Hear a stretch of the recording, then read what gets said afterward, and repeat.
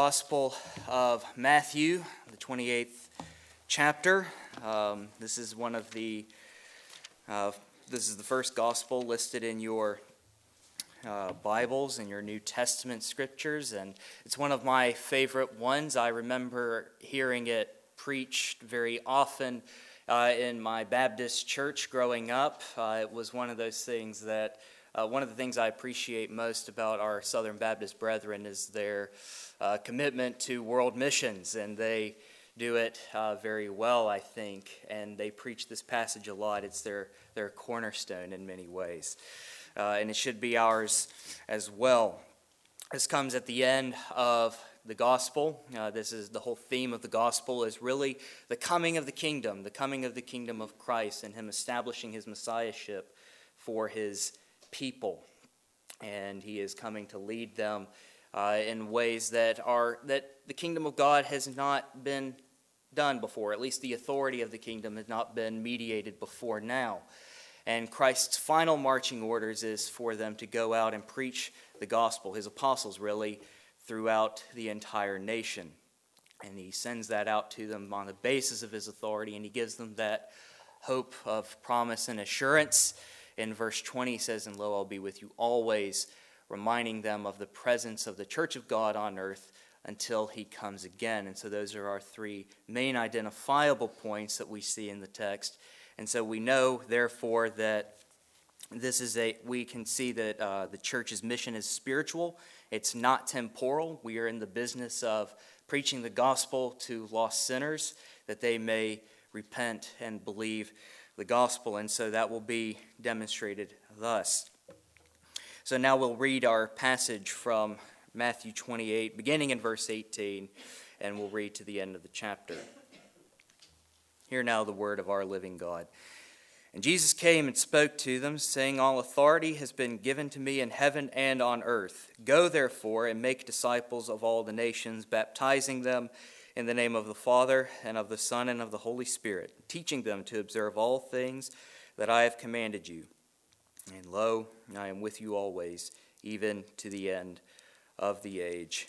Amen. This is God's word, and let's now pray for his blessing.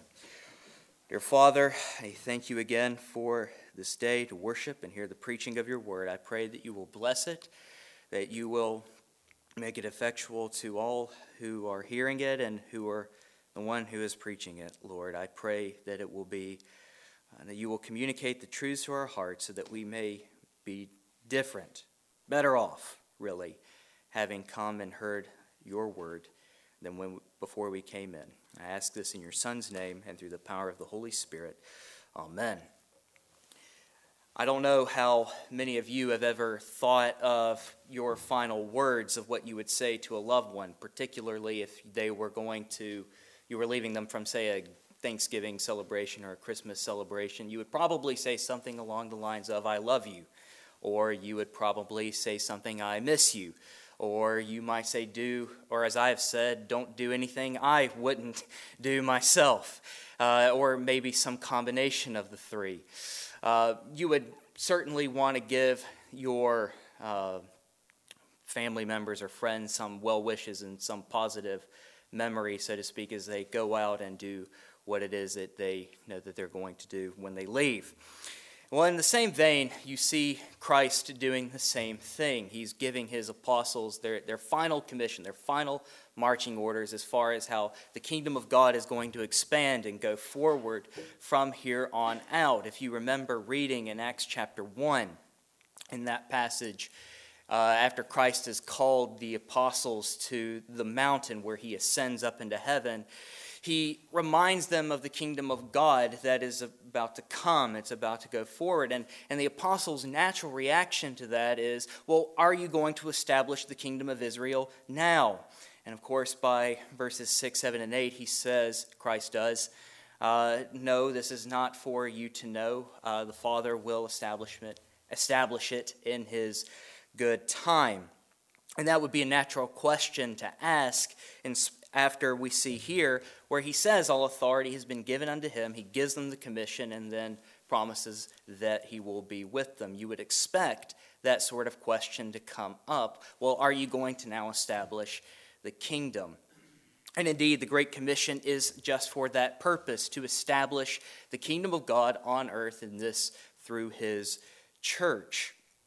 And he establishes the church by means of his own authority. He says again in verse 18, "All authority has been given to me in heaven and on earth." The natural question that you would be asking in light of that passage is, well, what sort of authority is being communicated here? Is this the sort of authority that he didn't have before? Is this a new authority that Christ has that he didn't share with the Father beforehand? And of course, that's a natural question, but I don't think it is quite understanding the authority in the appropriate way in which it is. Of course, God, or Christ, is the second person of the Trinity. He's co-equal and co-substantial, and he is pre-existing with the Father in eternity past. And so as far as his authority goes over all of creation, it's already there. He was there at the beginning when God spoke the world into being.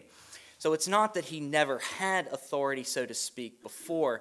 Rather, what he's communicating is that the authority that he now has, or that the authority the Father has, is being mediated through Christ in a new way. It's really a new order of things that are being done. By virtue of Christ's obedience in this life and his going to the cross, dying on it, rising again, and ascending into heaven on high, he is really establishing the fact that he has given Satan a decisive blow. The dominion, the power, and principalities that Satan had exercised in our world before is certainly not how it is now. As Christ's kingdom goes forward, it expands through the preaching of the gospel, people's hearts and minds will be illuminated to gospel truth. And Satan has no power anymore, so to speak, to keep people blinded from that fact. And so it's a newly mediated authority in that way. And you see that his authority extends over heaven and on earth. I just mentioned a moment ago that it's an authority that he had before, but certainly it's newly mediated. You would probably think of it more in terms of, though it's not a perfect analogy, it certainly will work for our purposes here. It's something like a new president coming in. You have one president of a different administration. He's on his outgoing, and you have a new president in a new entirely different party with an entirely different mission for the country. It's not that the authority has changed so much, but rather the administration of that authority has changed. It's a new way. There's bringing in new changes and all of those things that are accompanied with it. And so we see, as far as Christ's kingdom extending to the whole earth, it's certainly different in that way. And certainly we know that Satan prowls around seeking whom he may devour on the earth. And you would think that as he goes around, he's still seeking those whom he may deceive. And certainly he does do that in times and places. But the fact of the matter is that by Christ's authority in which he sends people out, Satan cannot keep those whom God has called and appointed unto eternal life from believing. And it's based on that authority that he sends them out in verse 19. This is really the Great Commission itself, where he says, "Go and make disciples, baptizing and teaching." Now, I know that Pastor Richard is a very careful teacher, and I'm sure that he has talked about this passage before. But if, in case he hasn't, I'll point out right quick that in this passage there's only one notable imperative. That is the imperative to make disciples. And so as you see the rest of it go, the issue to command is sort of imperatival in its sense. It has the force of a command, but it's not a command itself. We do this in English all the time. You'll say, I'm going out to do this, or I'm going out to do that. And the idea being here in the language is that it's as you're going or having gone out. In other words, what Christ is communicating to the apostles is that as you go, whenever you go, wherever you go, and as you're always going, you are to make disciples. And make disciples of whom? All the nations. Now there's something that I want to abbreviate or make an amendment to right quick. And I said earlier that the Gospel of Matthew, the whole theme is establishing Christ's messiahship, his kingdom. The kingdom of God is at hand. The kingdom of heaven is at hand. He uses that language writ large. And most scholars would agree that the Gospel of Matthew itself is written primarily to a Jewish audience. He's trying to establish his messiahship. He's the anointed one of the king, as the king of the Jews. And so the gospel of Matthew itself is geared towards that way. And so it's pretty interesting here that he would say to make disciples of all the nations. Indeed, I would say that it's been the whole purpose of redemptive history, the whole from Old to New Testament, that God is seeking to save all the nations anyway. You see that throughout the whole Gospel of Isaiah. I'm not going to read them, but I'll just make a brief mention of them. But that they're in Isaiah 42, verse 6, Isaiah 49, verse 6, Isaiah 52, verse 10, Isaiah 60, verse 3. And so if you wanted to go look up those later, you certainly could. That the whole purpose of God's commission throughout the entire Bible is to bring people of all nations, languages, and tongues to himself. And this is exactly in keeping with the promise that he made to Abraham in Genesis chapter 12, that it is through you, it's through your seed, that you will be a blessing to all the nations. In fact, the seed being Christ is the one whom when we are gathered into and united to by faith, by the working of the Holy Spirit, we're united to Christ by faith. We are therefore part of Abraham's seed and therefore partakers of the benefits of the covenant that he made with Abraham so long ago. But there's also a clear way of making disciples, things that characterize discipleship making, namely baptism, as we find it here, and teaching. The Westminster Confession of Faith in chapter 25, paragraph 3, I almost said verse, but paragraph 3, says that the whole purpose of the mission of the church is or at least as far as its ministry is concerned, is for the gathering and perfecting of the saints. Now, how are they gathered? Well, first of all, the church has to go out and preach the gospel and bring them in. And those who are saved, appointed unto eternal life, will come in. But that's only one aspect of it, of discipleship making. They're brought in, of course, they're baptized, they're sealed and signified, and by their engrafting into Christ, the Spirit uses baptism to do that, or God commissions baptism to do just that. And also that they will be able to partake of the benefits of the covenant and in their engagement to be the Lord's. And really what baptism is doing, therefore, is marking them off as the Lord's. Their willingness, or rather their obedience of being united to Christ, that's what baptism itself signifies, that work of the Spirit in them. But that's only the beginning, really, of the Christian life. There's also teaching that's associated with discipleship that is used for their benefit. Now, the whole idea, therefore, behind the teaching of the word, therefore, is that they are to be teaching.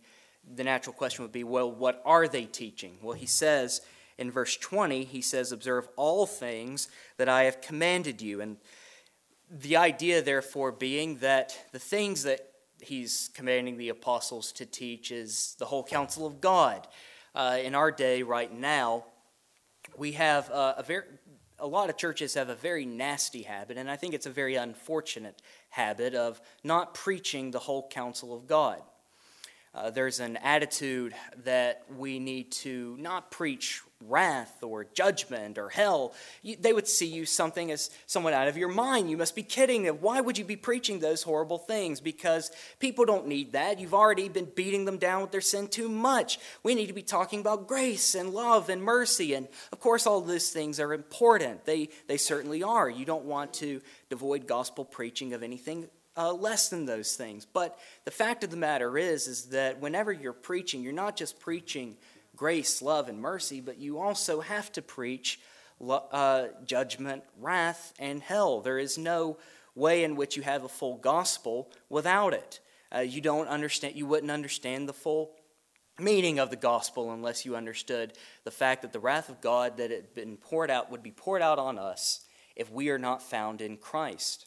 The fact of the matter is, if one stands outside of the will of God, if they are not been united to Christ, then they are vessels of wrath, as Paul talks about in Romans chapter 6, that he says God does create some for this purpose, but those who are already outside of God's will and not regenerated, they do stand as vessels of judgment. And so those who have been united to Christ know that that wrath has been poured out on him, the wrath that you and I most certainly deserve.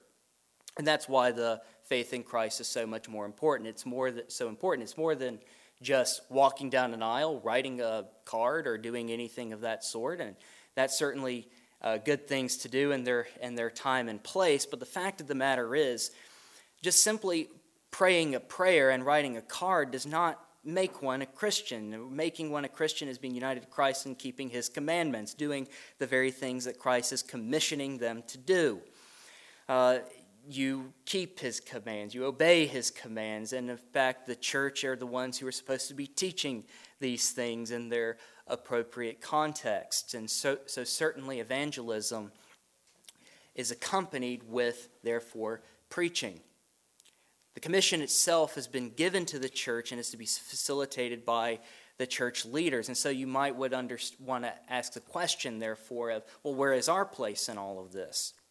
Well, certainly, members of the church ought to be witnessing the gospel. They ought to be sharing the faith with everybody else. But just know that the fact of the matter is that as far as baptism and teaching goes, that does belong to the church officers. That's what they're ordained and set apart to do. But we all have a part to play as far as going and making disciples in some way or other. Because we have the hope and we have the knowledge that those whom we go preach to and those whom we bring in are the ones whom the Spirit works faith into, or those whom God has appointed unto eternal life, as we see in Acts 13. It's only by the preaching of the word and by the accompanying of it by his Spirit that it's made effectual, applicable really for those who will believe. His word and Spirit are what he uses to bring those to himself. And this is really a difficult task, particularly in our age, where there's a great deal of apathy to our church, to not just our church in particular, but the church writ large and Bible teaching. And so the Lord himself knows that it'll be an incredibly difficult thing to do. The church throughout all the ages endures a lot of trials and a lot of tribulations, particularly in Africa and in China, and increasingly more even in this country. And so you see in verse 20 what he says, "And lo, I am with you always, even to the end of the age." I made mention again that it would be a very difficult topic, that tribulation certainly accompanies the church in all ages. Some of you may have yourselves at some point or other, when you've witnessed to somebody, you have certainly been on had a negative reception. I know I have in my own time, which is not all that long in terms of years, but certainly in terms of evangelism, I've done it before and have certainly received a negative response.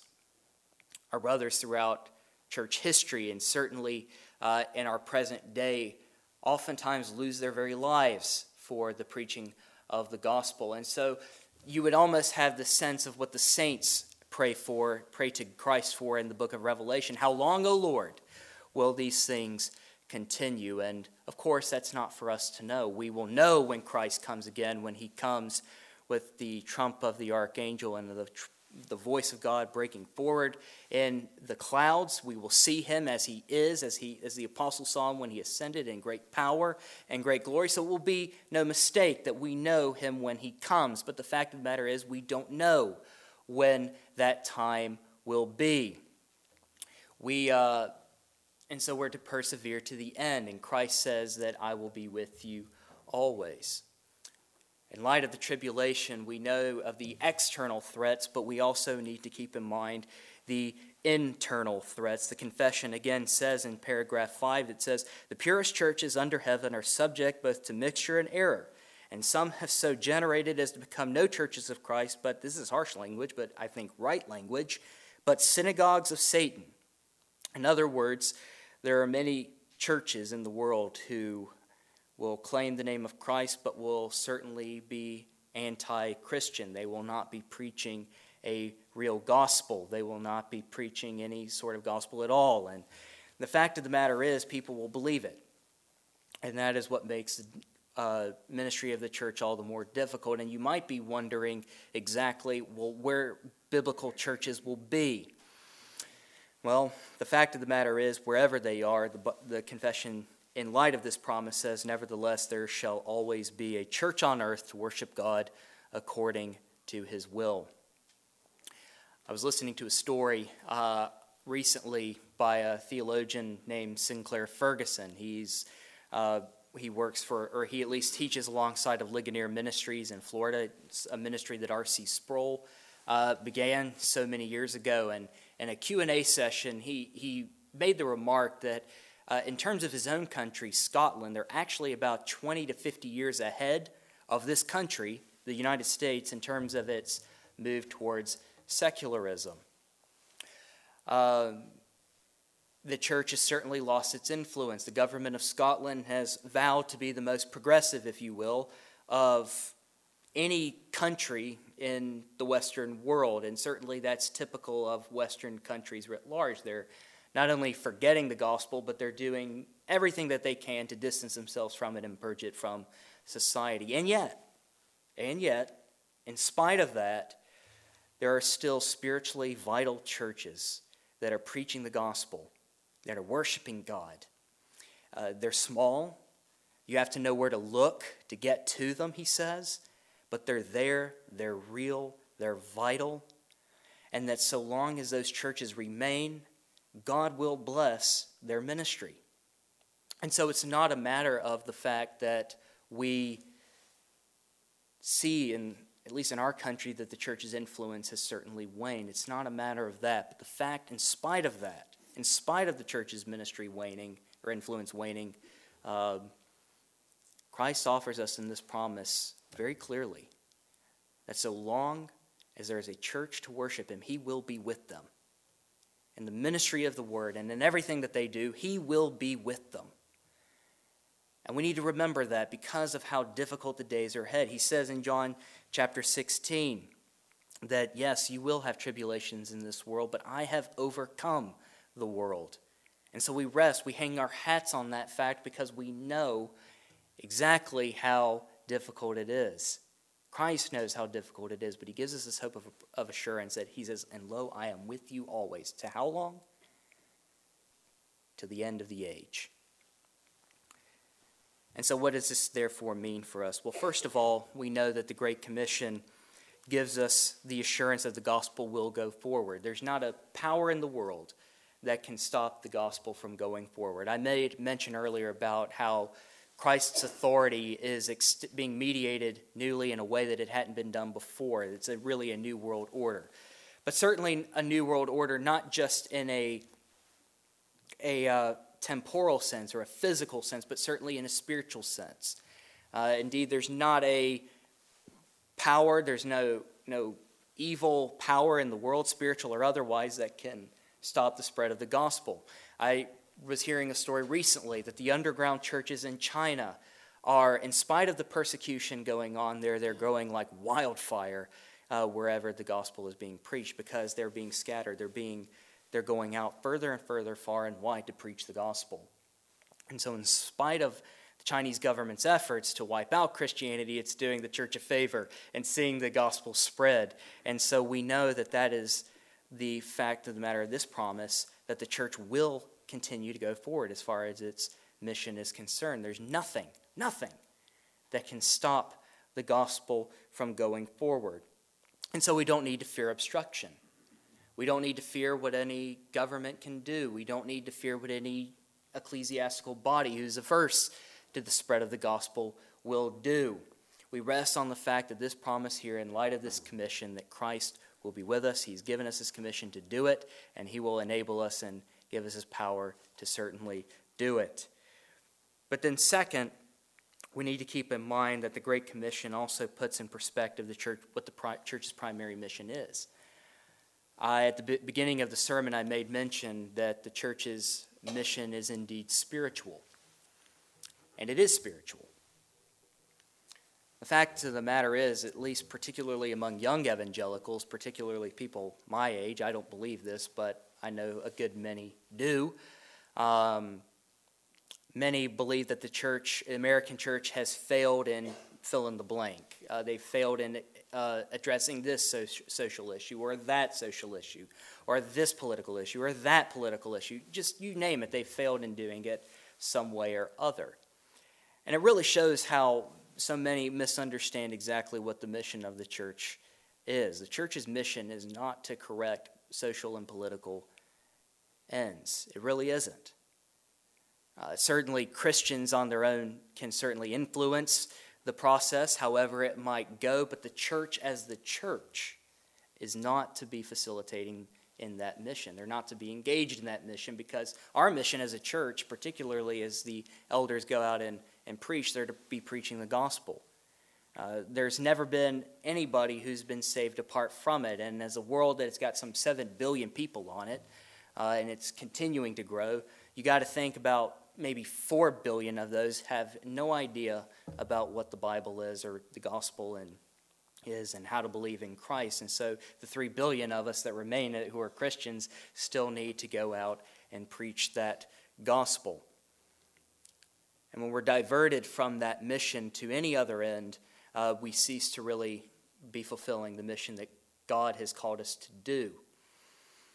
And that was really the failure of churches, mainline churches, particularly in ages gone by. They forgot that mission. That's why, for example, the PCA, our denomination, was founded, because they believed that the mainline church that they came from had forgotten the gospel. Not only forgotten it, but that they have forgotten how to preach it, and they weren't preaching it, and they were obstructing it. That's why they were started. And that's why this church joined them, is because they knew that the gospel was that important to go out and preach. And they were willing to separate and associate with bodies who would go out and preach the gospel. We know that the gospel of the Lord Jesus Christ is that those who stand in sin, stand under God's wrath, and that if we believe in the Lord Jesus Christ, then the wrath that was poured out on him is not going to be poured out on us, and that the righteousness of Christ is imputed to us. Christ's righteousness is imputed to us and is received by faith alone, with the pardon of all our sins. And that is a great and glorious gospel, isn't it? And that's the gospel that we preach, because there's not anything that you and I can do to save ourselves. Not one thing. And the fact of the matter is, there are many people who think that they can save themselves through good works. There are a lot of people out there who think that just because that they are good, that's going to make them okay. And the fact of the matter is, that's not what the gospel tells us. We're sinners. We need to repent of our sin and believe on the Lord Jesus Christ for what he does. And so that's what we go out and preach. Anywhere you go, wherever you go, you witness the gospel. You witness to people. You live the gospel. You love the gospel. Your very lives are dedicated to the gospel. And we as a church need to let that be known in this year. We're living in a year coming up where it's going to be incredibly difficult to live the life that God has called us to live. In fact, last year, I know for my own self, it was incredibly difficult. But he gives us his word, he gives us his Spirit to enable us to do exactly that which he has called us to do. We rest on that. We have a magnificent King and a magnificent Savior who gives us this mission, who loves us enough to say, I will be with you, to help you, to encourage you, and if need be, certainly to bring you home. Nothing can separate you from the love of God. And so we go, we preach with fervency and zeal, just as he himself did, as we pray together. Our Father in heaven, we thank you for today. We thank you for the preaching of the word. We thank you for your church. We know that you have given us a mission. Often we're not always perfect in keeping it, but we do know, O Lord, that you give us the power by your word and Spirit to go forward and do it. We ask, O Lord, that as we go from this place, that wherever we go, we might be witnesses to the gospel, and that you will honor our efforts in that. We pray that you will continue to bless the mission and ministry of this church, and that the gospel will never not go forth from the walls of this church. We ask it in the name and for the sake of our Lord Jesus Christ, and by the power of your Spirit. Amen. You are dismissed.